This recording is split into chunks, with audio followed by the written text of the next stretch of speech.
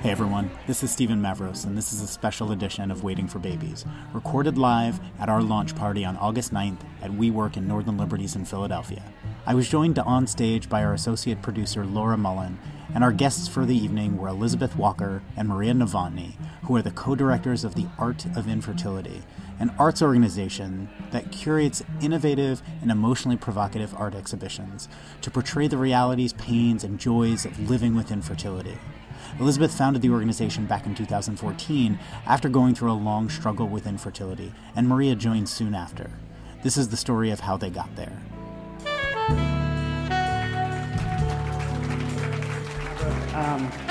So I kind of wanted, first of all, thank you all so much for being here. You guys are fantastic. My family, my friends are here, and it's awesome. So I'm very, very thankful to have with me as our guests Elizabeth Walker and Maria Novotny, who came all the way from Michigan and Wisconsin to be here.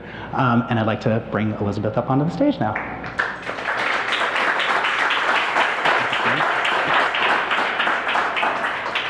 You just have to turn the microphone on, and you can have a seat. Welcome. Thank you. Thanks for having us. Here.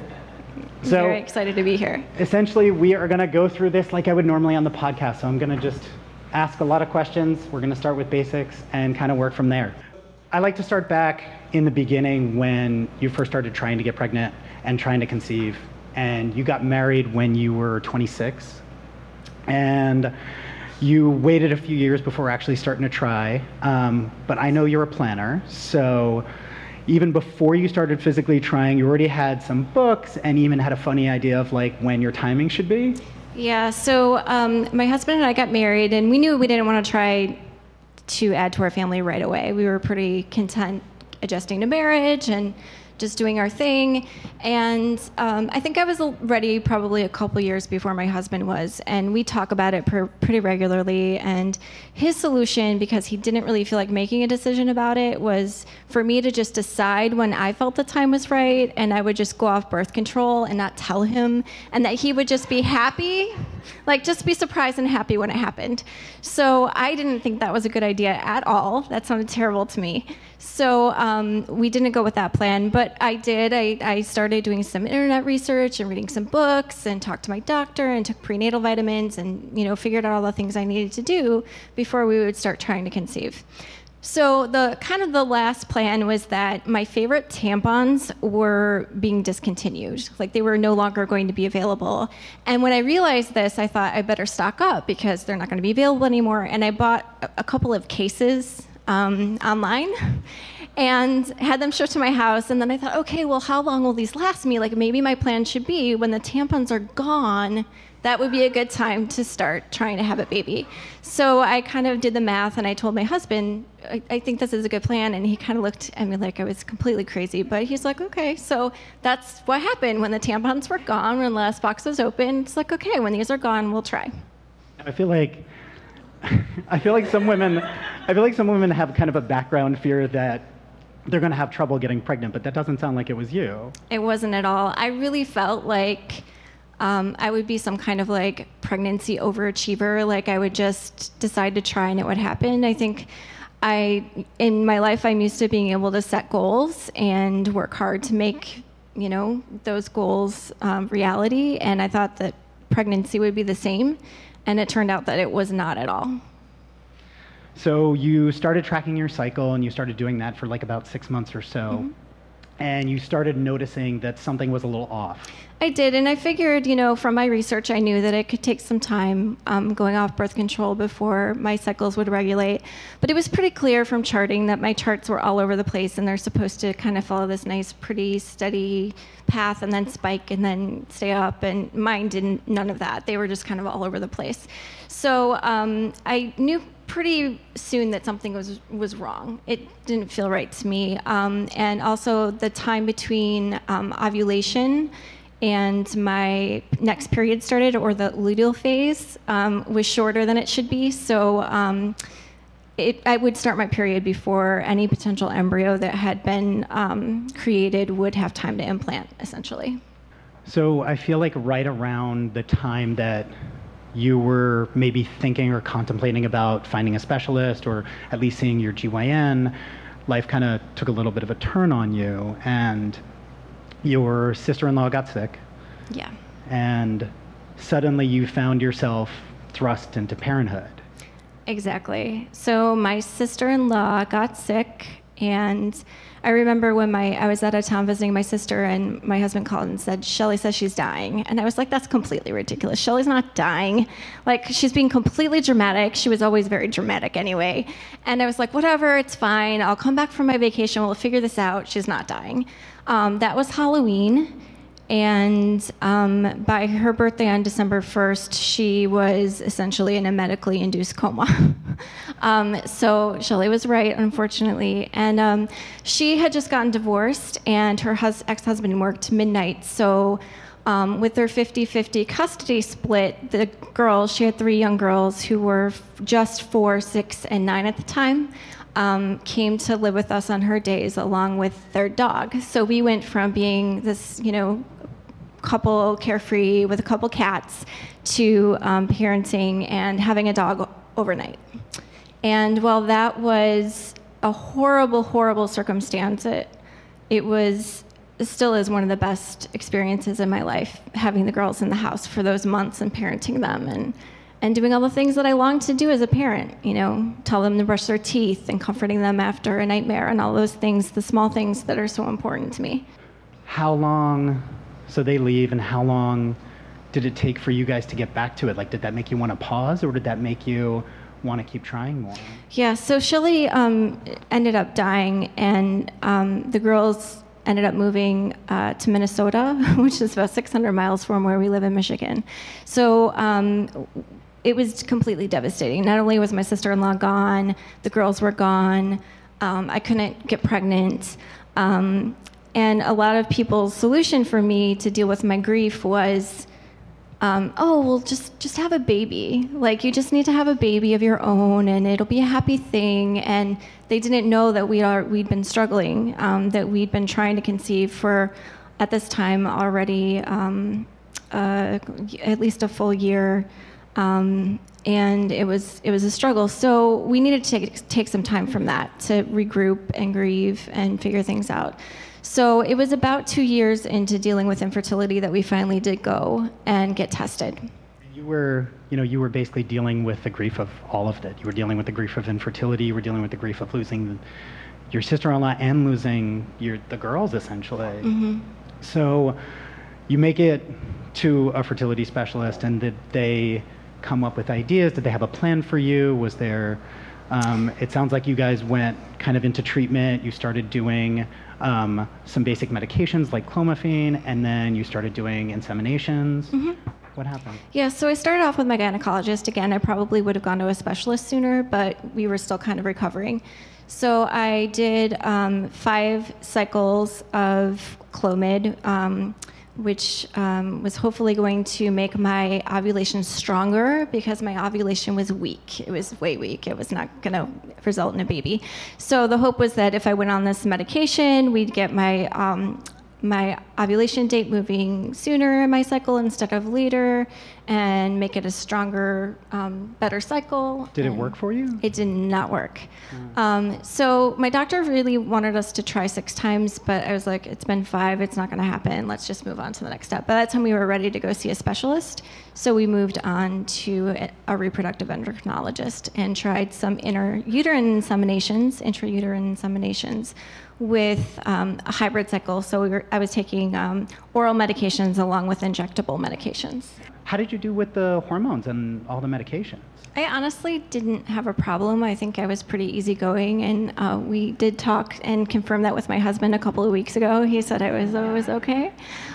So really, I felt like it wasn't a big deal. I was going to say, husbands don't always say that, but I usually just tell them to shut up. Yeah. So I really felt like it really wasn't that much of a problem for me being on the medications. Right.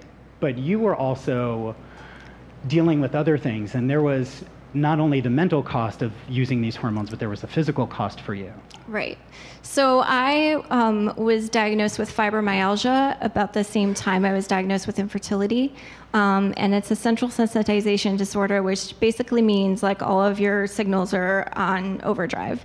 So any pain signal is amplified, any of your senses are amplified. So I was dealing with a lot of chronic pain and fatigue. And the solution to deal with that was to start taking some medications that I could not take because I was trying to get pregnant. So I couldn't take the medication to make me feel better, but I needed these other medications to try to get me pregnant, and those medications were making me feel worse. So it was kind of this vicious cycle of dealing with pain and not getting pregnant and just trying to manage all of that. Now, you had one fun coping mechanism, which is that, this thing takes time. Every time you try a cycle, it's a month. Mm-hmm. And at the end of the month, when you get your period, it can be devastating. And you had a little trick that you used. Yeah, it worked okay for a while, but I would go every time my period started, I would go shopping and I would buy a new piece of clothing. And usually it was a top because I didn't want to buy pants because the goal was that I'd be pregnant and I wanted to be able to fit into my pants. But a sweater might give you a little more time. Maybe you could wear it for the first trimester. So I would go and buy usually a new sweater because it was winter at the time when I started doing this. And soon my drawers were just overflowing with sweaters. There were just too many clothes to contain. But I did find it was helpful because it was kind of like my reward for failing every month in some ways and giving me something to look forward to. If I didn't have a baby, at least I would look cute in my new sweater, I guess. Whatever. So at this point, did they start talking about moving on and going to IVF? Yeah, after we finished the 4 IUIs, the next step would be IVF. My doctor did say that if I wanted to, we could do an exploratory laparoscopy to do a surgery and look around and check things out before we moved on to IVF. And I felt for me that would give me the most information to make a decision about moving forward and possibly eliminate any problems that could exist that might affect the IVF in a negative way. So before moving on to IVF, I wanted to do that.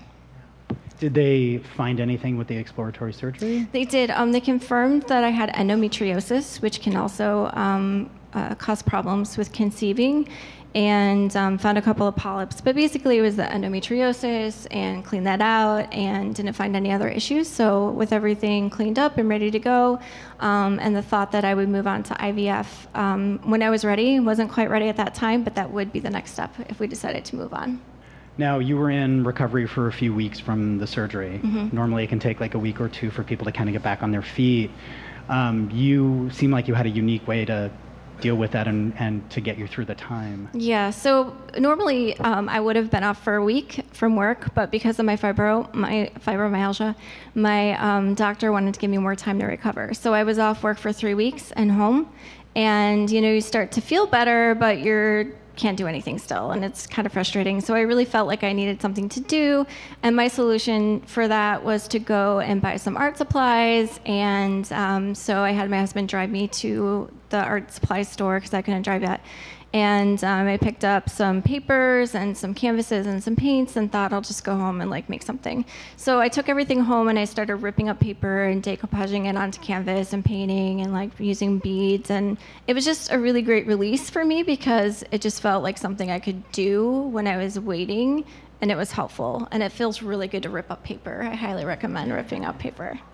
So was it at this point that you had an idea that art would be a good thing to keep doing or to help other people do? Yeah, when I made that first piece, it kind of became something that, like an extra tool I had in my toolbox. I tried to rely on a bunch of different tools throughout dealing with infertility. So it was a new tool I had.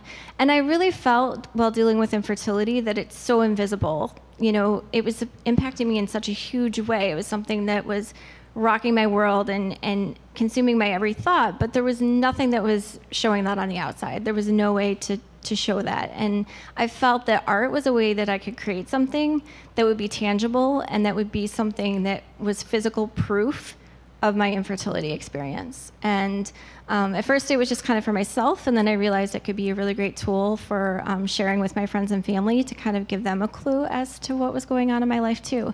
So I just started creating some pieces around my experience.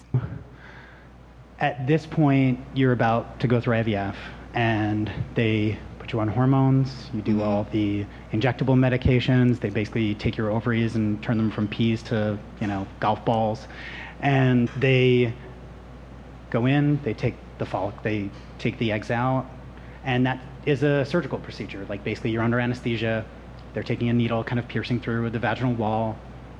Fun. And, yeah, sounds like a good time, right? And most of the time people go home and lay on the couch for a day, maybe 2 days, and are okay, but you didn't necessarily have that happen. No, that did not happen to me. I left and I was feeling okay. I remember waking up from anesthesia and saying, like, yeah, this was so easy. I could do that again, no problem. But we actually had decided already that we were only going to do one IVF cycle, even though we knew that wasn't the best, like a recommended plan, because it's likely not to succeed in one cycle. For our family, we felt like it was the best fit.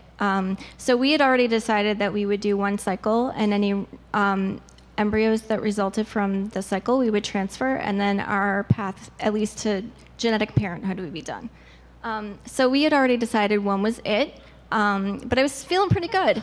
However, as the day wore on, I was feeling really like a lot of increased pressure and a lot of pain, and I thought it was just like gas, because they can say that can be a problem after the procedure. But it was pretty clear by the evening that that was not the case, and I ended up in the ER with internal bleeding and ovarian torsion. And do you want to explain what an ovarian torsion is? Yeah, so basically, like, your ovaries here and the tubes here, and it's supposed to be in a certain spot, and it just kind of like all twists around and like flops over. So it's, well, that's what I envisioned. Like, I'm a visual person. Like, in my mind, my ovary was like flopped over. Well, probably because my doctor also said, she said, later, because they had to go in and remove the blood, and by that point, actually, my ovary had gone back into the right position. But she said there was one follicle that was kind of bigger, and it was kind of flopped over. So that's probably, I don't know. Maybe she didn't say that. I was recovering. Who knows? I was pretty drugged and had been in a lot of pain. So how long did it take to, did the pain go away immediately, or were you? The really severe pain went away as soon as the surgery was over, but it was a pretty rough recovery. Because my stomach was so enlarged from all of the blood that was in my abdomen that I had a lot of bruising, and it took me a really long time to recover from that. Right. Now, just so everyone has an idea, this is not a normal thing that happens around IVF. This is not an extremely rare complication. You just happen to have all the luck. Yeah, very lucky. Yeah. So how long after that did you feel like you were actually ready to go to the next step of IVF, where they actually put the embryos Yeah, so back in? they retrieved the eggs and they created the embryos, and we had 3 beautiful day 5 blastocysts that were gorgeous and wonderful. We ended up doing a transfer a couple months later, so we didn't have to wait too long. Just gave me a couple months to recover, and transferred 2 of our 3 embryos. And I surprisingly got pregnant. I was not at all prepared to get pregnant, because that had never happened before. I had never seen a positive test. I took more pregnancy tests when I was on birth control than I did when I was trying to conceive, because I thought, like, when you were younger and you were trying not to get pregnant? Yeah, even when I was married and trying not to get pregnant, I was like always afraid I would be one of those people who got pregnant and didn't know. And so I would get freaked out and buy tests every now and then and be relieved, like, okay, I'm not pregnant. So I actually took more tests before I tried to, have a baby than I did after, if that came out right. So my husband and I were shocked that it was actually positive. And I had my beta the next day, which is the blood test to confirm pregnancy, and it was confirmed. My numbers were at a 30, which were low, but not crazy low. So we just were going to wait for the next test and see how things went, and hopefully they would increase and double. And unfortunately, that wasn't the case. When I had my next blood draw, the numbers had gone down. So it was clear at that point that the pregnancy was ending. And sometimes what they do afterward is kind of to go in and explore, basically to see how the uterus is doing after a miscarriage. And for you, it sounds like they found things that made it even harder. So I had my hysteroscopy, which was to check out my uterus to make sure I was good to go for my next transfer, to transfer the final embryo. And at that point, we found out that when my doctor was looking around the screen, she was like, "Oh, I'm surprised to see this." And I was like, "Oh, what is it? You're surprised. That doesn't seem like a good thing." But it was leftover products of conception, was essentially pregnancy tissue. So my doctor was surprised. She said, "Oh, you must have been a little further along than we thought you were. Here's this leftover tissue." And then she kind of rounded the corner, and there was more. So it was not 100% evident, but likely I asked, does the fact that there's tissue in 2 different spots of my uterus mean that it was twins, that actually both embryos implanted? And she said, well, we can't say 100%, but yes, likely that is the case. And to me, seeing that on the screen just totally rocked me. Just having that visual, like it's burned into my memory, seeing what that looked like. And from there, I really felt like I needed to take time and recover. So I went home and I told my husband, we can either stop treatment totally altogether and be done, or I need to take a break. So we ended up taking a break. And during that break, you had been doing art before, and I think at that point you kind of had an idea for turning that art into something more, and created what sounds like you were creating enough art to actually show and to create an exhibition. Yeah, I was making more and more pieces, especially around the miscarriage and other things that had happened, and knew from starting to attend a support group that there were some other people doing the same thing. So I reached out to a local museum where I live in Jackson, Michigan, called Ellis Art Museum, and asked if they would be interested in doing an infertility art exhibit. The idea being that it would contain artwork created by people at different stages of their journey, along with some portraits and interviews to explain what the infertility experience is about. And they said yes, so we went ahead and moved forward with that. Did that help a lot just in terms of give you something to look forward to? Did that make you want to go back in and keep treating? Like, how did that? I really felt like I needed some time, so we took a whole year off. And then almost a year. And when we went back, actually transferred the last embryo the month before the exhibit opened. And that final transfer was unsuccessful. So at that point, I was putting the exhibit together, and really at a time when I wanted to curl on my couch and not talk to anyone, I had to curate this exhibit and collect artwork and talk to people, and it was really horrible. But in the end, it was really the best thing I could have been doing at that time. So you brought up that you had a support group, and was that something you organized, or was that something that was organized outside? It was a peer-led support group by Resolve, the National Infertility Association, and I was initially going to the group and then later hosted when the person who was hosting took over, or actually needed to leave. So I was attending and running support groups, and had the opportunity to go to Advocacy Day in Washington, D.C., which is an annual event to lobby on Capitol Hill for improvements to infertility legislation that will help people build their families either via treatment or adoption. So I decided to make the trip to D.C. What was about Advocacy Day that really spoke to you? Why did you want to advocate, or why did you want to? I just felt like, through doing the art and doing the community event, I just felt like there was so much more that I could be doing. I really just wanted to be in the community once I was comfortable talking about my own experience through creating art around it and joining with other people and kind of figuring out what infertility meant to me. I wanted to raise awareness in other people and just make it, kind of bring it out of the shadows so it's not so closeted and so isolating.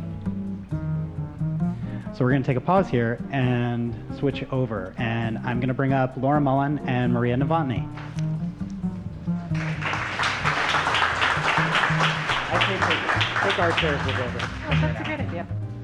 So I'm going to assume that compared to the majority of the people here in this room, you and your husband actually met in high school. Yeah. I met my husband when we were both 15, so I've known him for now a little bit more than my whole life. And trust me, like, I'm not really always proud of being high school sweethearts. Like, it's like a secret thing. I'm like, yeah, we're high school sweethearts. It's kind of like, I never thought I would be that person, to be honest with you, because he was just this annoying 15-year-old boy at the time. But the kind of the joke that it's been around in my family a little bit has been when I turned 18, my parents came home from their anniversary and told my sisters and I that they were pregnant and that they were going to have a baby. So there's an 18-year-old difference between me and my little brother, and my husband kind of grew up seeing my mother pregnant and then the birth of my brother and everything like that. And we both come from really large families. So Kevin is a large Catholic family. He's the oldest of 4.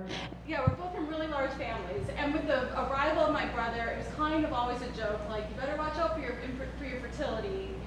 You and Kevin get knocked up really, really easily. And this was kind of like a joke that continued throughout our whole courtship, even through college, and then once we got married. And now Kevin and I kind of joke about it with our families, like, they really wished, and also I think prayed way too hard, that they made us infertile. And so we kind of jab that in sometimes, and they're like, oh, you guys should do something else, and, you know, try and figure out your fertility a little bit more. So it's kind of a fun little joke we do. Yeah. And so at what age did you all get married? We got married when we were 24 years old, so pretty much right out of college. And when we got married, essentially my husband took a new job. We were both from Wisconsin, and it moved us to Michigan. So at that time, we decided to buy a house. We made sure that the house had multiple rooms, because really our plan was right away to try and get pregnant. That was something that we kind of grew up. It was part of our culture, like I said. His parents got married, they had kids right away. My parents got married, they had kids right away. That was kind of something we were supposed to do.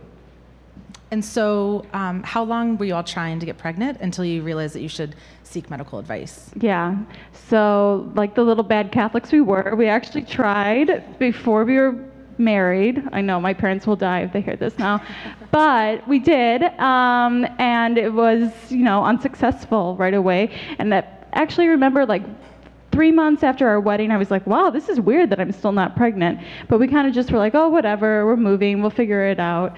And so about a little bit over a year, we started to think maybe something's up, something's not totally right. And what was the relationship like during that first year of marriage and then trying with your husband? Yeah, so actually for the first 6 months, we lived in a hotel, which was hell. And I honestly feel like if we got through that, that's how we got through infertility. I mean, it was a 1-bedroom hotel, and he was kind of doing this training thing for his job.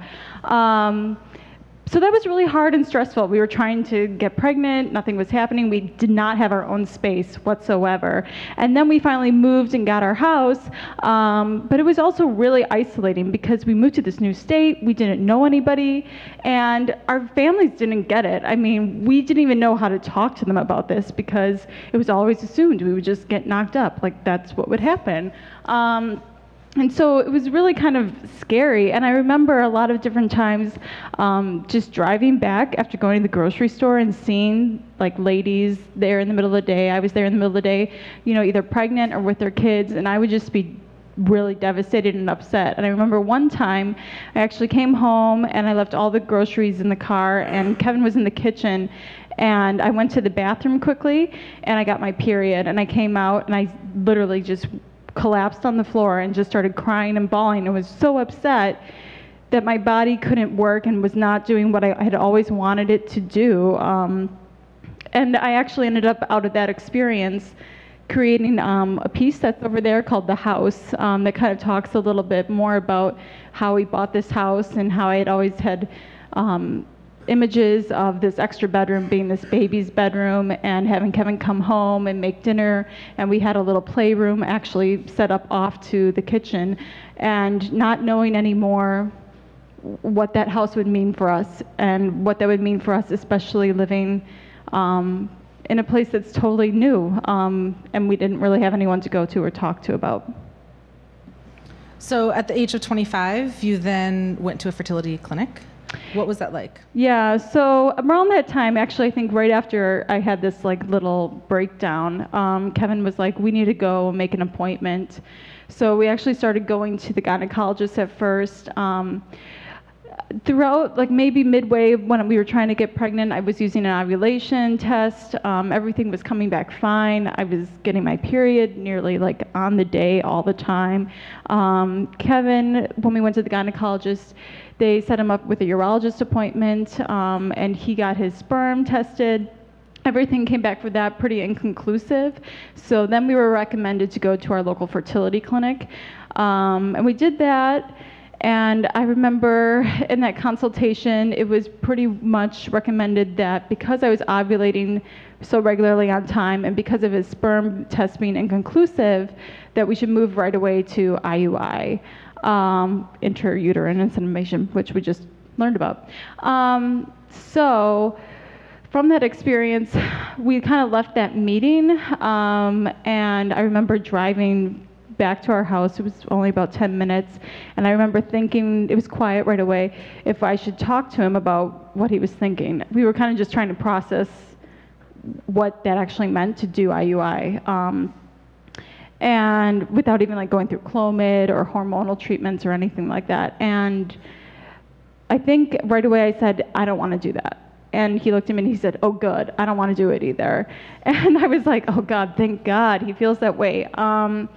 For us, I think it was just like we were only been married for about a year and a half.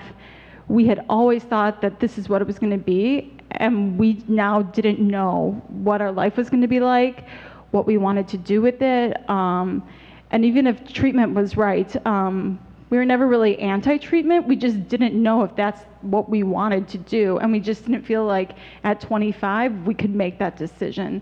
So we kind of decided to just walk away from that at that moment. And so I feel like a lot of people have a difficult time understanding that. So when you tell people that you are not going to go through treatment, they don't really know what to say. Yeah. Have you had many situations with family or friends, strangers, and how they react to that? Yeah, I mean, that's something that continually comes up. So we put the pause on treatment, and we have still put the pause on treatment. We haven't really done anything about it. And instead, we really tried to work on ourselves and on our relationship with each other, and also just figure out, I mean, honestly, do we still want to be married to each other? I mean, we got married to have a family, so what does this mean now? And so explaining that to other people has been challenging. Recently, in fact, we had recently told one of our really good family friends that we were maybe thinking kind of about adoption. And immediately what they said was, oh, that's so great, honey. You know, you'll finally know what it's like to be a parent. You know, I know you guys think you're great dog parents, but to parent a kid, it's just something totally different. And we came home and Kevin was like, I know she means well, but gosh, that really hurt. And so those comments still really hurt in lots of different ways. Being the oldest of children on both sides of the family, I mean, my brother's 12. He comes up with us. He has like little getaways. In lots of ways, we feel like we're raising him, especially with my parents being older. We know that we're going to be involved in his lives very differently when they get older as well. And my husband's also a guardian of one of my cousins who has special needs. And so we're also being parents in different ways. And so sometimes it gets difficult to kind of translate the ways in which parenting is not always visible, but alternative parenting really does exist. You mentioned the word treatment and having an issue with foregoing treatment. What's part of that word that doesn't sit well with you? Yeah. I'm not anti-treatment, and I think I said that a little bit. I mean, and neither is my husband. I think for us more so, a lot of the narratives around infertility are focused around infertility treatment, what treatment people did, how people went through and really struggled, tried to beat their infertility in lots of different ways. And for us, I think that does a disservice to really treating the other issues that kind of surround the experience of infertility itself. We really felt like our marriage had to be a lot stronger, and we actually kind of thought it was a good thing not to necessarily be able to get pregnant right away, because if we brought a kid into everything, it might have just collapse some things. And instead, it gave us a chance to really work on what we wanted and build a new foundation. But I think treatment also has some connotations where when we go and we do legislation, there's a lot of legislation around treatment and advocating for treatment. And while that's great, and that work needs to be done, sometimes it doesn't really make space or options for other sources of resolving your infertility. So the idea that you can choose being child-free, and that's a valid and legitimate choice that should be recognized, or adoption, or surrogacy, or other forms of family building. So during this time of not going through treatment, you kind of found it as a time to rediscover yourself and to understand now where you are going with your life. What was that like? Yeah, so like I said, we stopped and we still kind of stopped. We're in this like weird still pause kind of limbo phase, but we decided to work on our careers and kind of go full forward in that. So I actually ended up enrolling in graduate school, and my first initial idea was that I was going to go and learn how to be a teacher and teach writing at a college level. So I went and I got my master's, and during that time, my whole plan was kind of like to secretly still get pregnant. Like I still didn't believe that I couldn't get pregnant, so I was just going to go for it without, thinking about it like that. 2 years passed, and I was still not pregnant. And then there was this option, what do we do? Should we just stop now? Maybe we can go and do treatment and I can teach, or do I do something else? And around this time, I was starting to do a lot of reading. I was in a queer theory type of class, and I was making a lot of connections between the ways in which your body kind of becomes reoriented. There's a lot of reorientation scholarship linked with queer scholarship, and the ways in which I felt my own body and my own sexuality even being reoriented because of my infertility. And because of that, I decided maybe I want to continue this and think a little bit more about other ways that people are composing new meanings for their bodies through infertility experiences. So I decided to enroll and get my PhD, doing something around what I was trying to call rhetorics of infertility, which took me a while to figure out, but we'll get to that part later, I'm sure. Yeah. And then, so during this time, you and your husband were also trying to look for a community, like a support group or families and couples in the area. Yeah, so that was part of taking this break, was to not figure out how to fix us, but to figure out how to build a community and fix this marriage that we had together. So we decided, there wasn't a support group in our area, to run a couples support group. Now this is kind of different. Most support groups, the ones that Liz went to and also ran, were mainly focused towards women. But we really wanted a space where we could meet and network other people and really understand what they were choosing, how they were going through different options, and kind of as a way to figure out maybe what we wanted to do. So we started it, and it was great. Couples came, we developed great friendships with them, but slowly it got to be a little bit of a challenge because most people would be doing treatment, and then it was kind of awkward to figure out how I could be a leader of a group of someone who never did treatment herself. So it was a little bit difficult and a little bit of a challenge, but we got through it by kind of networking and allowing other people to come in and talk to that group. And then, so what brought you and your husband then to go to Washington? Yeah, that was a lot of what brought us to Washington, is that I felt like we were running this group and we needed to figure out how it is that we could connect them to other people who had similar stories, because we didn't have those stories.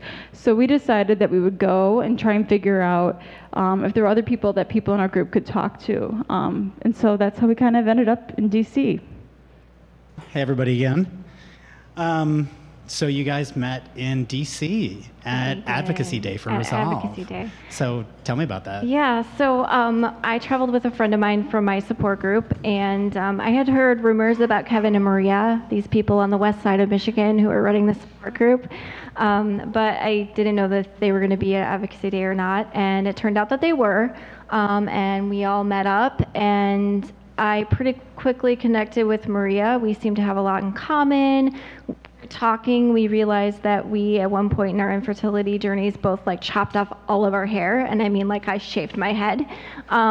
it was as part of infertility and part of grieving the loss of my sister-in-law. I just felt like I needed some outside present, like, again, a visual representation that I had changed and I was different.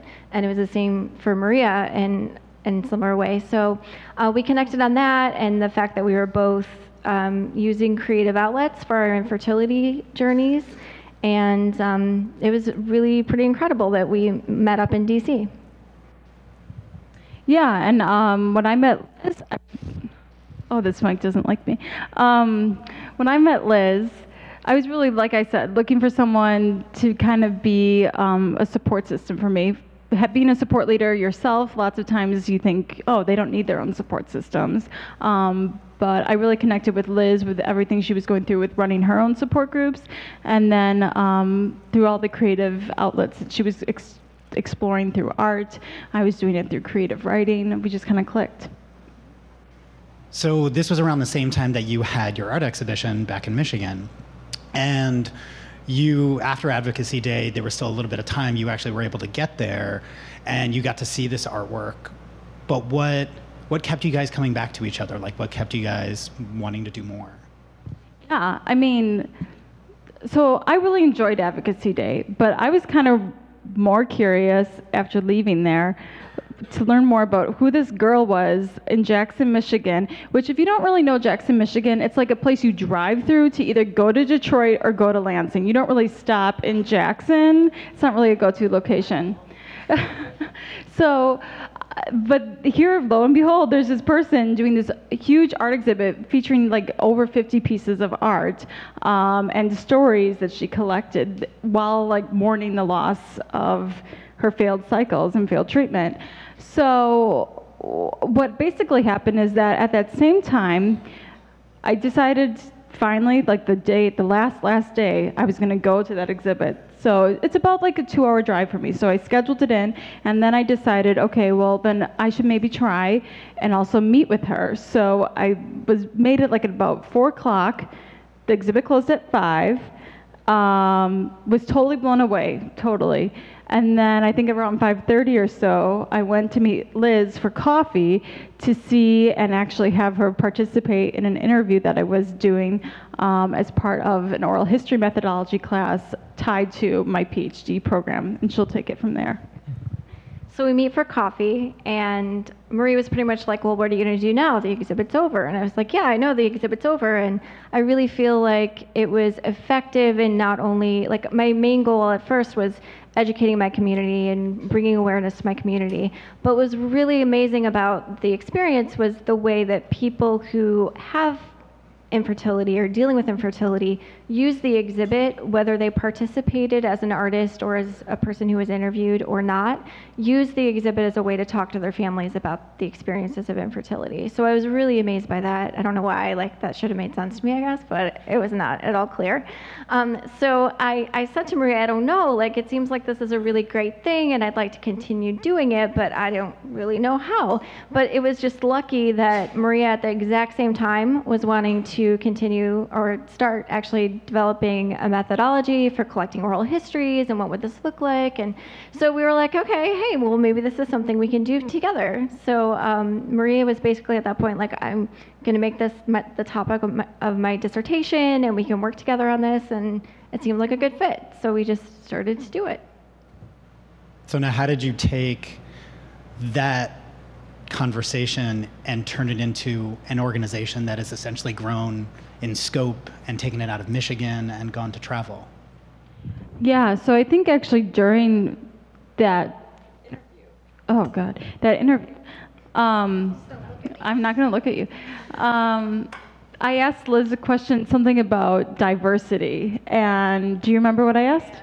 She didn't even have to say it. She looked at me and she said, well, what about, and I said, diversity, because the first exhibit was very much what we hear and see in the media a lot of times, not so much now, but definitely, 5 or 6 years ago, was, the heterosexual white couple or the woman who waited too long, in quotes, to start her family, which is also a term I hate because I think a family of two is a family.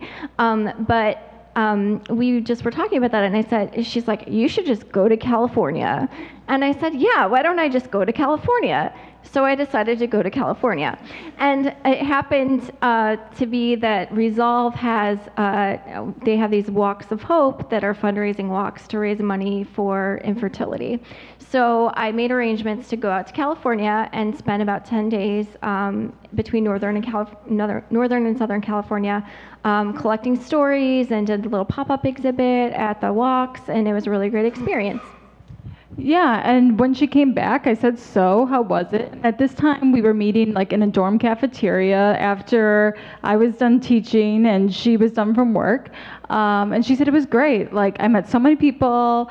They had such great stories. I want to go back. And I said, that's great, but we have no money right now. So what happened is that we've actually found a medical humanities conference that was in Iowa. And we decided to go and kind of bring the exhibit there and share some stories. And that was a great kind of moment where we could figure out a way that I could wrap that into my dissertation research, and that could also be another way that that project could continue exhibiting and sharing stories. So now this has grown tremendously, and you guys have been doing it for the last couple of years. And how I met the two of you was, even I had heard about it because you had brought this exhibit to Seattle. And I was at a conference in Vancouver and had heard about this, and I was like, what am I doing? I need to go check this out. And I drove down, left the conference a day early, which I would do anyway. Acupuncture conferences are not my thing.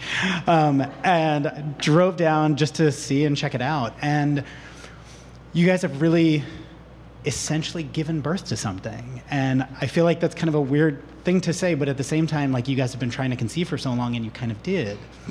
One of the interesting questions that always comes to my mind is, like, how do your husbands feel about that? Yeah. So we definitely feel like this is something that we conceived. You know, we can't create a baby, but we created our baby nonprofit. I call it we're co-parenting our baby nonprofit. So that's definitely been something that's been amazing for us. Because we have this really close friendship out of this, and we work so closely together, and it's been amazing for us.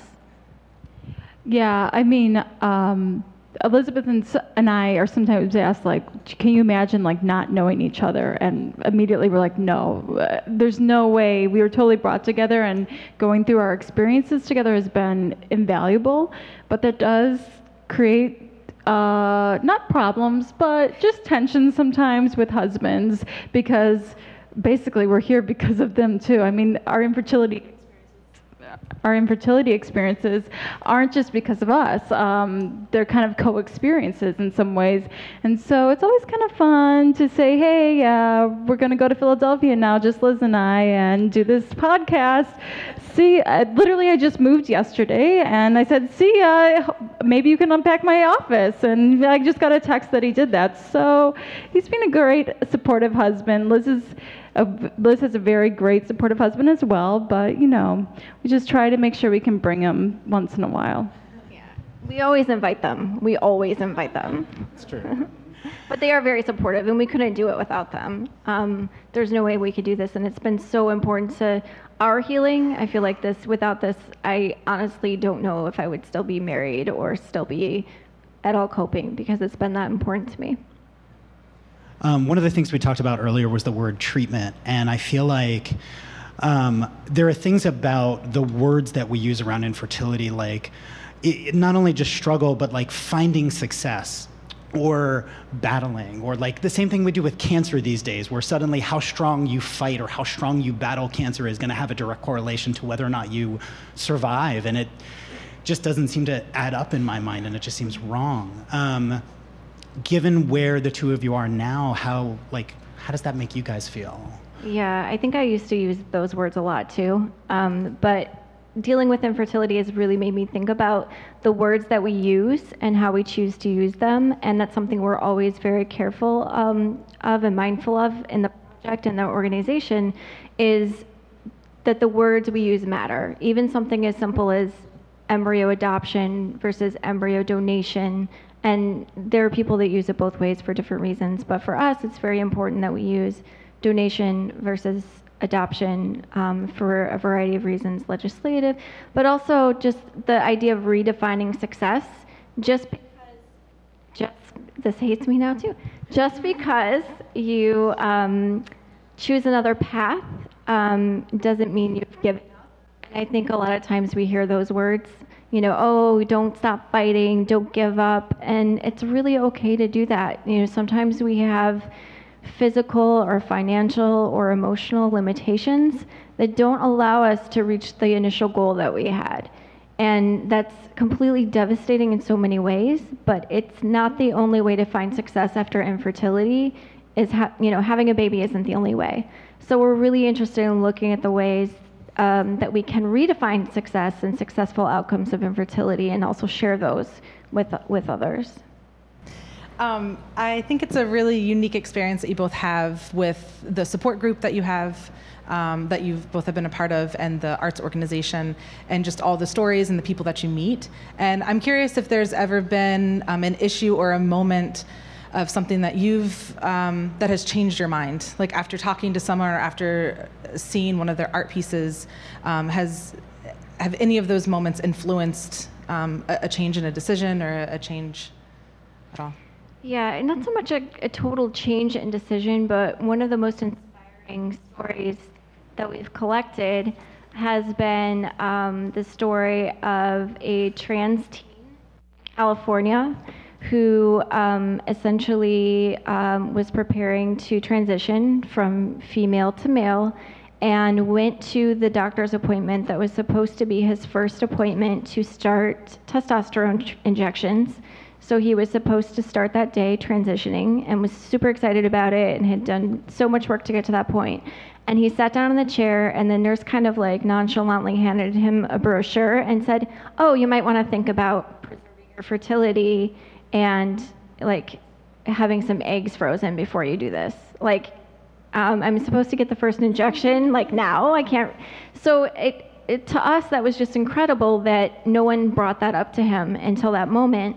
And he ended up choosing to delay starting testosterone in order to have the opportunity to freeze some eggs, so that if one day he decided he would like to potentially be a genetic parent, he could have that opportunity. And so we got to know Cole and his family a couple years ago. And what was really also incredible about his story is that his parents dealt with infertility, and it took them a really long time to find him. They actually adopted him. It was a private domestic adoption.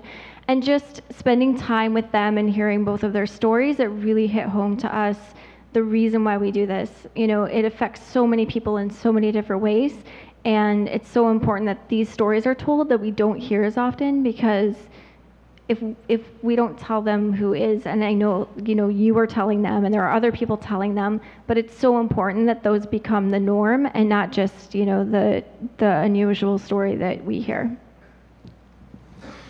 So kind of coming back around to a close, you guys have a couple of options ahead of you in terms of your path to parenthood or your path to not parenthood, which is now your choice.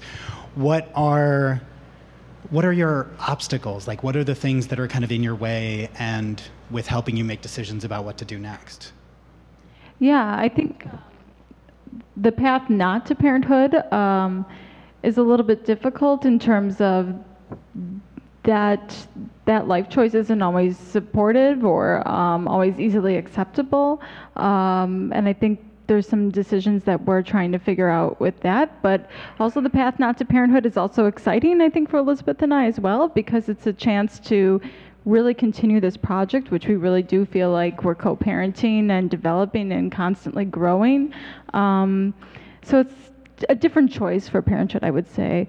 And then also on that other hand, though, choosing parenthood also comes at a cost with this project as well, and figuring out how it is that we can continue traveling if we do have a child with us, or what that means on top of the additional stresses we have between the project and then a child and then our husbands as well. How do we balance all of that?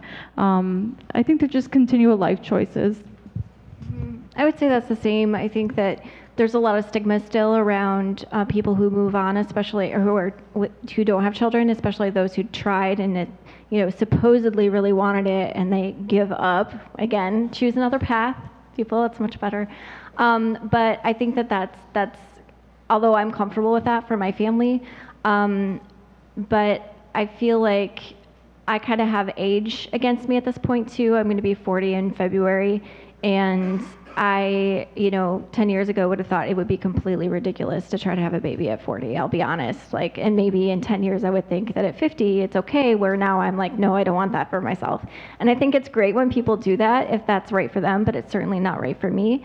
So I'm feeling the pressure of time now and making a decision about what to do. And what does that look like, for myself, for my family of 2 at home, for my Art of Infertility family, not only Maria and Kevin, but all of the extended family that we've made over time. It's been really incredible, and I can't imagine my life any different way. And a friend of mine said recently, talking about her baby, oh, you'll find it's all going to be worth it when it's over. And I felt like it's already worth it. It really is already worth it. I wouldn't change it, and I already feel like either way, whether I move forward and give treatment one more try or we move on to adoption, I feel like I'll be okay either way. There are pros and cons to both, and I think we'll find our way. So I normally like to end every interview with asking whoever we are speaking to, if you could, in 3 to 5 words, just kind of recap the journey that you've had, how would you explain what you've been through? So I only have one word, and it would be reorienting. I had to really reorient myself to happiness and what happiness is for myself. Liz will attest that I was really unhappy for a while. When I was first going through infertility and actually just accepting that maybe I'm just going to be infertile and that's that, and that's going to be my body, and I'll never experience pregnancy, and that's just the path that's laid forward. I was really angry, I was upset, and I was not a happy person, and my marriage wasn't happy because of that. And eventually, I think after meeting people at Advocacy Day, meeting people through my infertility support group, meeting Liz, meeting the people through the project, I was able to kind of reorient myself to a new definition of happiness and really be okay with the idea that maybe I won't have children, maybe I will, but right now I'm happy, and that's what really matters. And I miraculously came up with exactly 3 words. And they are access to care. I think that is the most important thing. It is so much harder. Infertility forces you to make a million decisions every step of the way. There's always something to decide. And if you don't have the access to care that you need to treat your infertility, those decisions are made so much harder. It's not just financial, it's emotional, it's physical. There's so many ways that people run out of resources before they get to a point where they are able to have the family that they want. Or even just if they move forward without growing their family, just being so exhausted, completely drained by the time it's over. But if we have access to care, to make the decisions that are right for us, that are informed by our doctors, that are recommended, if we can actually have that access to care by having insurance coverage or whatever it is that makes that possible, I think that the journey will be so much easier for everyone. I mean, someone with coverage can go to a clinic and have a baby a year later, where it doesn't always happen, of course, but that's a possibility. And without that access to care, you're looking at years upon years, essentially. I met a woman the other day who just broke down, who said, we've been trying for so long and we can't even afford to get tested to find out what's going on. So I really feel like those are the 3 words that I would say. Thank you guys so much. This has been wonderful.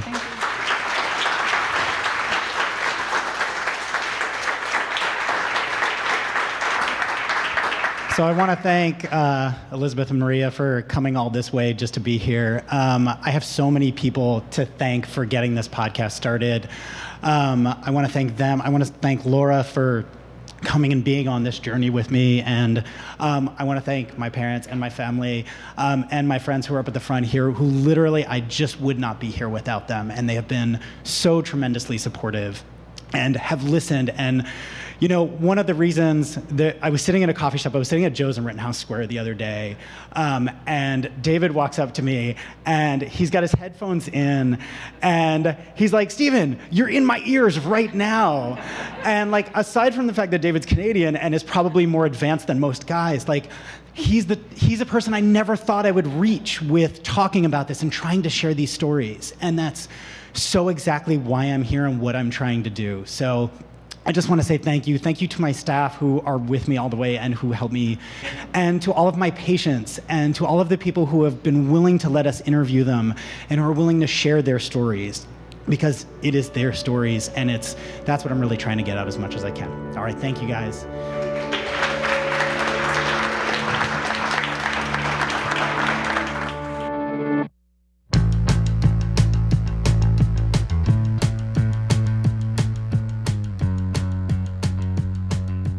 Thanks again to Elizabeth and Maria for sharing their story.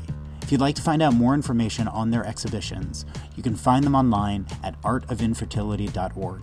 And if you want to see one of their exhibitions, they'll be coming to Philadelphia for the month of November to the Old City Jewish Art Center. Check out our website at waitingforbabies.com or at Waiting for Babies on Facebook for more info. Thanks to Lauren and Caitlin from Team 624 Communications for providing us with an amazing space. We had so much fun doing this live and seeing everyone's reactions to this story. If you have a story you want to tell and would be interested in being interviewed on stage in your town, reach out to us via the contact form on our site and we'll bring the show to you. We'll be back in a few weeks with another interview into the human side of the world of infertility. Till then, I'm Steven Mavros. See you next time.